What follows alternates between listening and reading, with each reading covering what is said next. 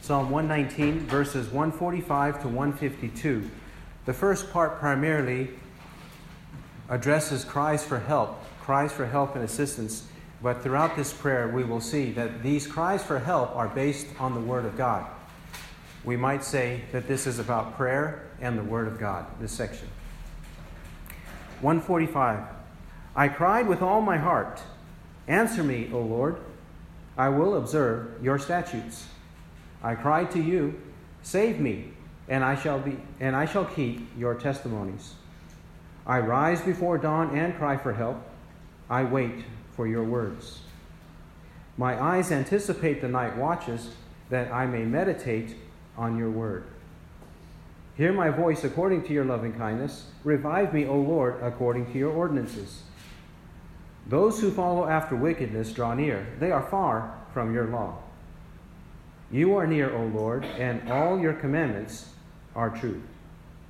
Of old I have known from your testimonies that you have founded them forever. Let's pray. Father in heaven, we ask you to teach us how to pray. We ask you to teach us how to pray according to your word. We ask you, Lord, to be glorified because we are fully committed and we desire to walk with you day by day with complete dedication. Give that to us. Give it to us by your Spirit of grace, whom you pour out upon us. The Spirit of grace and the Spirit of supplication. May we have more of your Holy Spirit. For we ask in Christ's name. Amen.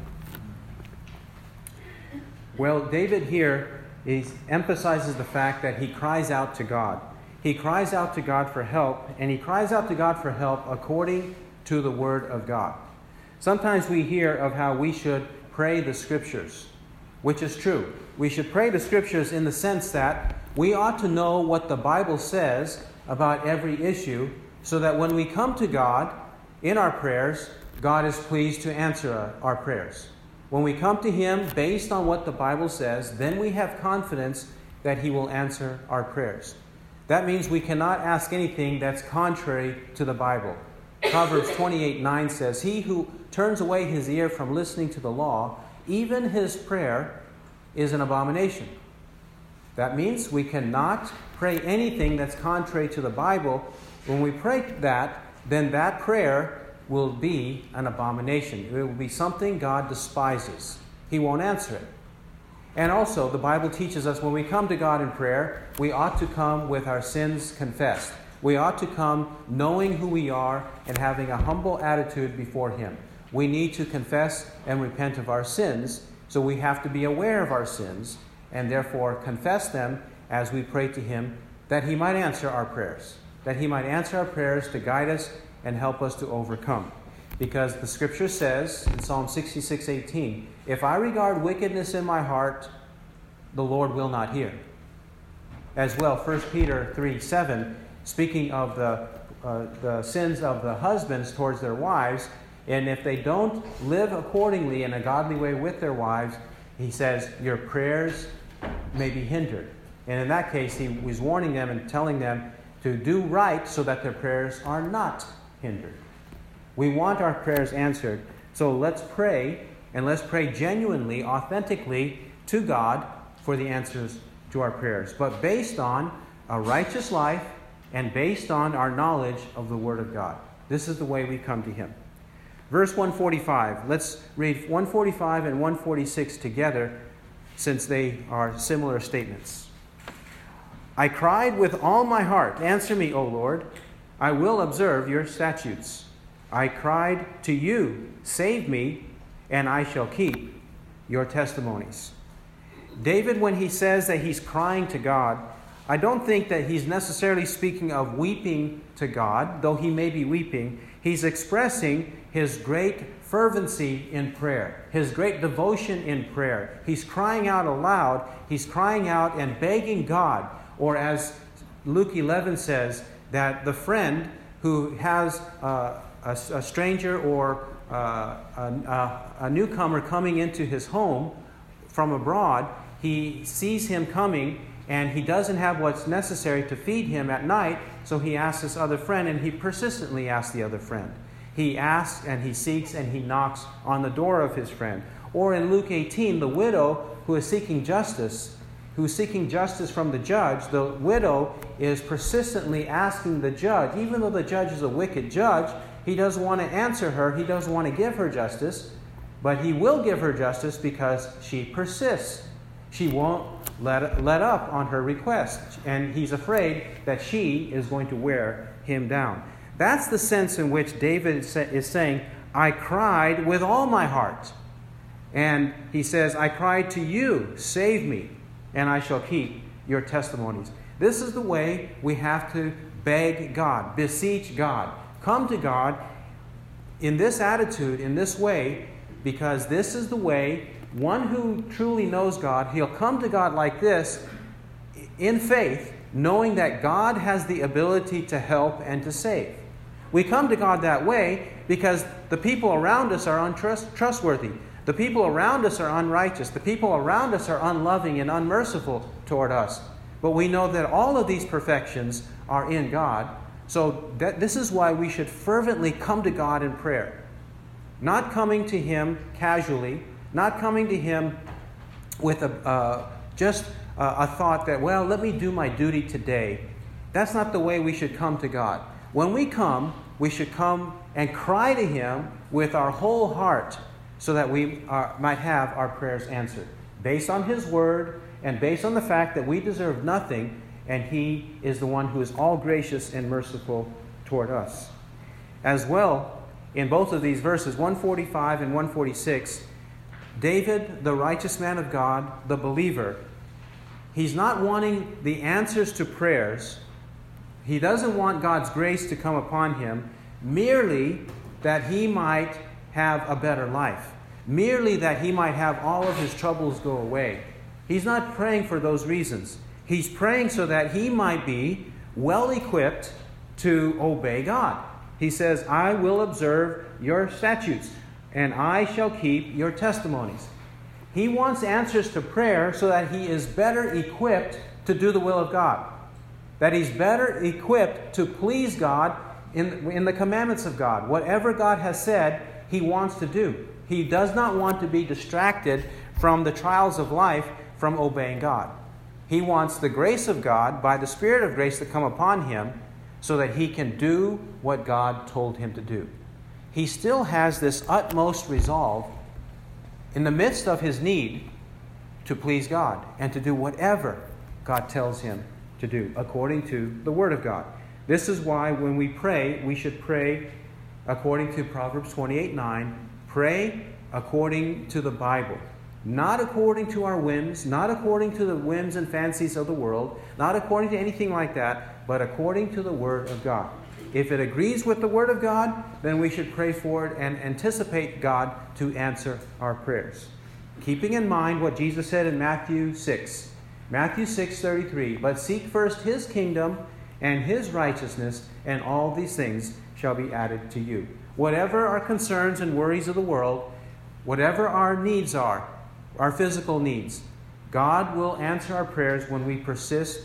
He'll give us, if we have the right attitude, seeking spiritual things, He will add to those physical things. He will provide for His own children. Now let's see the extent to which David, the righteous believer, prays. In 147 and 148, notice the time of day. The time of day. This is implying that he's doing it all the time. He prays without ceasing, as the Scripture says we should do in 1 Thessalonians 5:17. 147, I rise before dawn and cry for help. I wait for your words. My eyes anticipate the night watches, that I may meditate on your word. He prays before dawn. He rises before dawn to cry for help. The moment he is aware, the moment he knows he's got breath, that he's alive again the next morning, the moment he has that knowledge, he wants his first breath to be a prayer to God, and an ardent prayer to God. Notice, cry for help. He wants it to be an ardent prayer the first thing in the morning, the moment he's awake. This is the kind of man he is, and this is the kind of men we should be, praying to God knowing that our breath comes from Him, so we should use our first breath in the morning, the first time we are aware of it, to pray to God and to pray ardently. Not only to pray to Him, but to wait or hope for the words of God. To hope in the words or to wait for the words of God. He knows that he needs prayer, but he also needs the Word of God in order to instruct his prayer. And in order for him to put his mind on those promises and those truths of the Bible to guide him throughout the day. He needs that every day.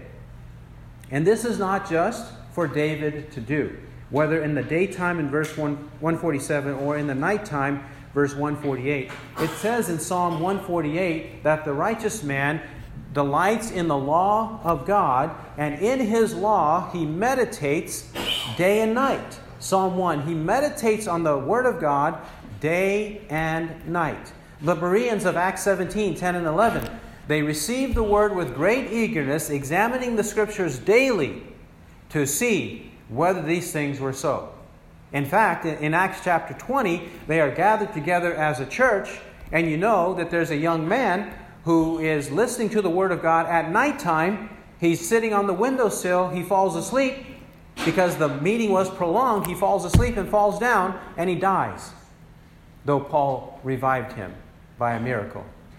You see how the Word of God was loved, it was preached, it was enjoyed, it was read day and night by the Bereans and also by the disciples in Acts 20. This is the way it should be with us. This is why he says in 148, my eyes anticipate the night watches, that I may meditate on your word. The night watches. There are 4 watches of the night. That is, this is the terminology of a soldier or a guard, a watchman of the city. That's what this terminology is. And he's saying his eyes anticipate the night watches. He wants, in the middle of the night, when it's still and quiet, perhaps, for him to be able to think about God in the middle of the night. Or perhaps he's thinking about his own duty as a soldier first and then as a king later, that as a soldier and as a king, sometimes he's on the battlefield and the soldiers need to have rotations for these night watches of the night. And when he's there, he's going to not squander his time, and he's not going to sin. He's not going to be derelict in his duties as a soldier, but while he's there, he's going to be thinking about God. He's not going to go chase some sin in the middle of the night, and he's not going to sleep in the middle of the night. He's going to be awake, alert, and anticipate the night to meditate on the Word of God. He's going to meditate on the Scriptures and pray accordingly. It doesn't matter to David. It doesn't matter what time of day it is. He always wants to think about the things of God, who God is. Remember, the disciples, they were sleeping in the Garden of Gethsemane. They had some sorrow, and they were sleeping from sorrow, but that was unjustifiable, even sleeping from sorrow. When you have sorrow, why should you go to sleep? When you have sorrow, you should pray to God until you trust that God will handle it, and then you can sleep. This is what David meant in Psalm 3. In Psalm 3, he has Absalom chasing him. Absalom is persecuting him and threatening his life. And it says in Psalm 3, when he prayed to God, and then what happened? Psalm 3, verse 3, but you, O Lord, are a shield about me, my glory, and the one who lifts my head. I was crying to the Lord with my voice, and he answered me from his holy mountain. I lay down and slept. I awoke, for the Lord sustains me. I will not be afraid of 10,000s of people who have set themselves against me round about. And at the beginning, it does tell us this was his prayer when he fled from Absalom, his son. So no matter what time of day, our focus, our thoughts should be on God, day or night. Verse 149. Hear my voice according to your loving kindness. Revive me, O Lord, according to your ordinances. This desire now David has. He has God in mind. He wants God to hear his voice. Hear what I'm saying. Don't let what I'm saying fall on deaf ears. Don't let what I say fall to the ground. May it reach you all the way up into heaven, because I'm crying out to you. And I'm crying out to you to revive me, to continue to give me life for two reasons: your loving kindness and your ordinances. His loving kindness, His grace and mercy, this is what He has in view. I want to pray to you because I know you are the source of all that is good and right for my needs, for grace, mercy, and love, compassion, patience. I know everything I need comes from you. So I pray to you for that. This is why the Holy Spirit is called the Spirit of grace and supplication. The Spirit of grace and supplication, Zechariah 12:10. And also Hebrews 10:29, He's called the Spirit of grace. The Spirit of grace is who we need inside of us. Though we have Him as new believers, we possess the Holy Spirit, or the Holy Spirit possesses us as His temple. He dwells within us. Yet His power, His control, His influence in our life has to be in us day by day. The Spirit will not be a dead spirit within us. He's not a dormant and dead spirit. Inside a believer, the Holy Spirit works by grace to give us powerful assistance to overcome our sins, to change what our minds used to feast on, to change what our hands and mouths used to feast on God. This is why Jesus said in Luke 11:13, if you then, being evil, know how to give good gifts to your children, how much more will your heavenly Father give the Holy Spirit to those who ask Him? By praying to the Father, we ask Him for the Spirit of grace to fill us, to guide us, to lead us into the right path. This is the kind of loving kindness we have according to His love and according to His Word. We want assistance. We want more grace so that we can continue to live. We want more grace so that we can continue to live in God. We want all of this also matching the Word of God. We don't ask for grace from the Holy Spirit to contradict the Word of God, because it says, revive me, O Lord, according to your ordinances. Whenever true revival has occurred within us, it causes us to live according to the ordinances of God. No one can claim, God revived me, God spoke to me, the Holy Spirit told me to do something that's contrary to the Bible.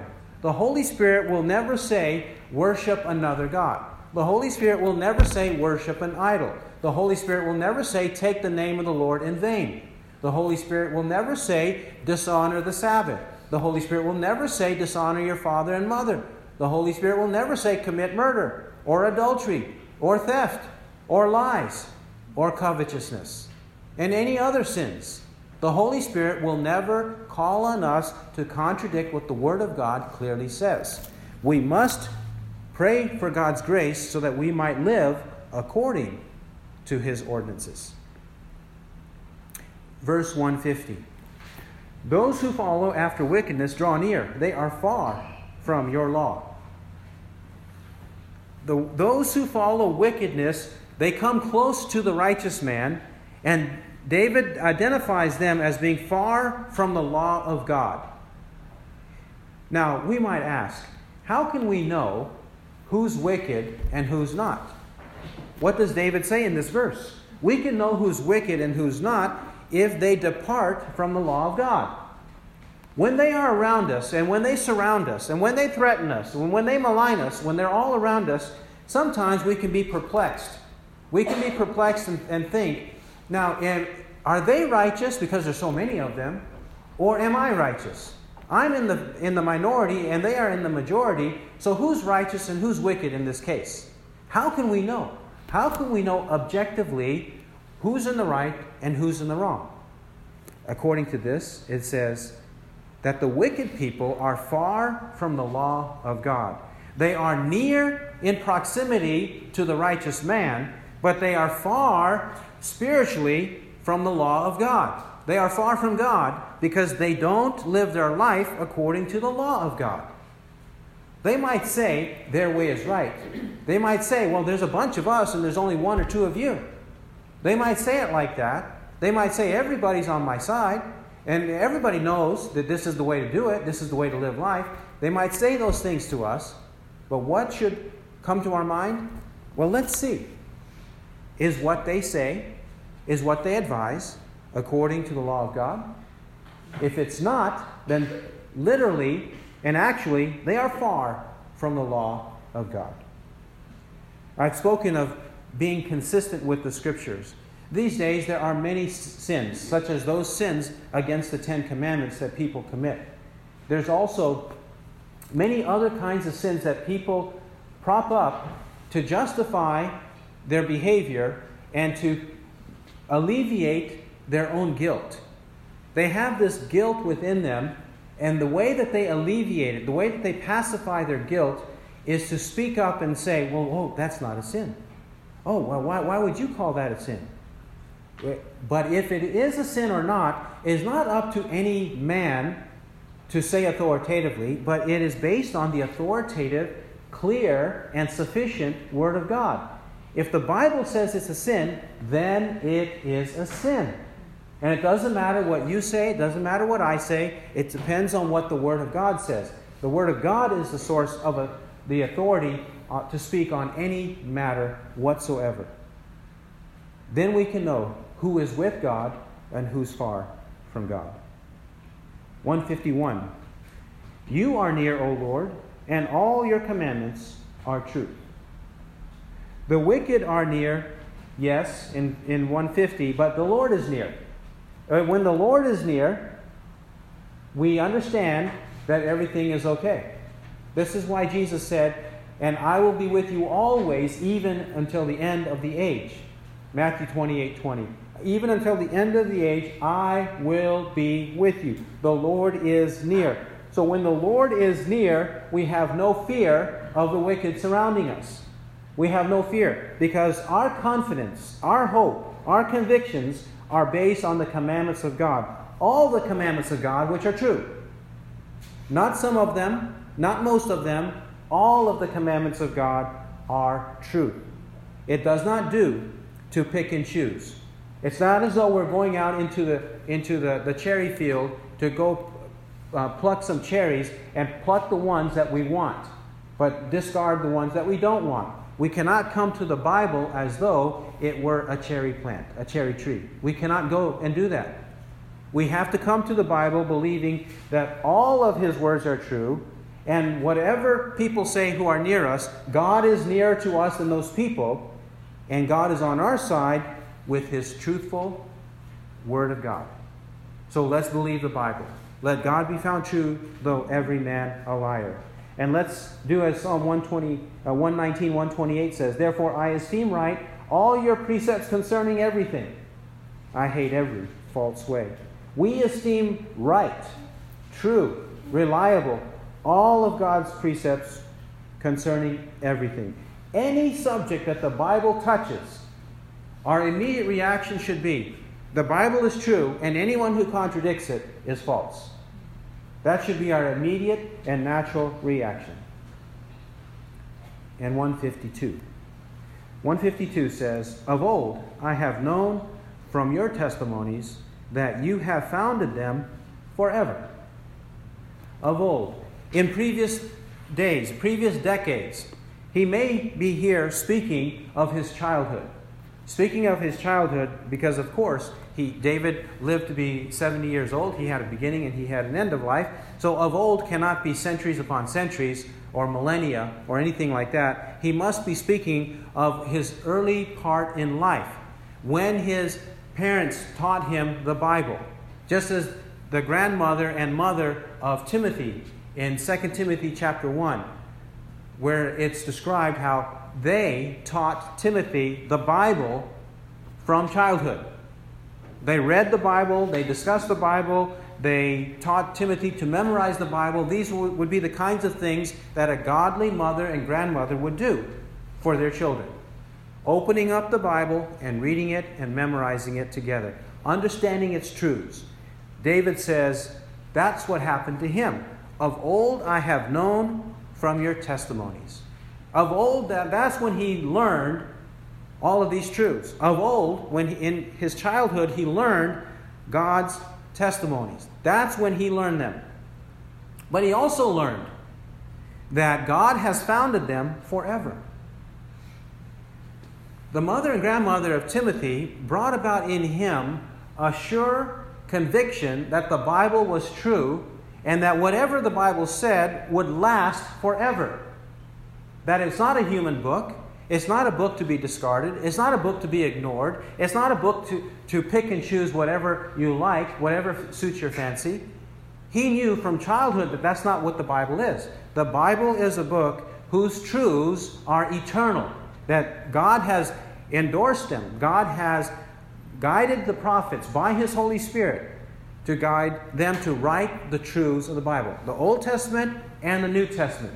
2 Peter chapter 1, 16 to 21, and 2 Peter chapter 3, verses 1 to 2.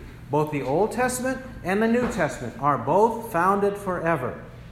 Jesus said, Matthew 24:35, "Heaven and earth will pass away, but my words shall not pass away." And His words include the words of the Old Testament, according to 1 Peter 1, 10 to 12.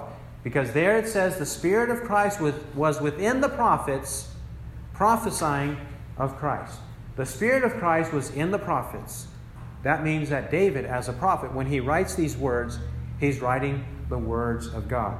David knows, and all the saints of the past, they all knew that the Bible was founded forever. It was founded to give us eternal life and to have everything that it says to be enduring, to be everlasting, to be eternal. So it's not to be relegated to a human book with temporary benefits. That's not the way we should treat the Bible. The Bible is not here for our temporary crutches. It's not here just to make sure that we are fat and happy until we die. It's not here for that reason. It's here to give us an idea of how to prepare for the world to come. He had this. David had this. Timothy had this. And many others have had this truth known from childhood. And they have stuck with it. They have believed it until the very day that they died. Therefore, let's pray earnestly. And let's pray according to the Bible. And even if people all around us do not live this way, let's live this way. He who has ears to hear, let him hear what the Spirit says. Amen.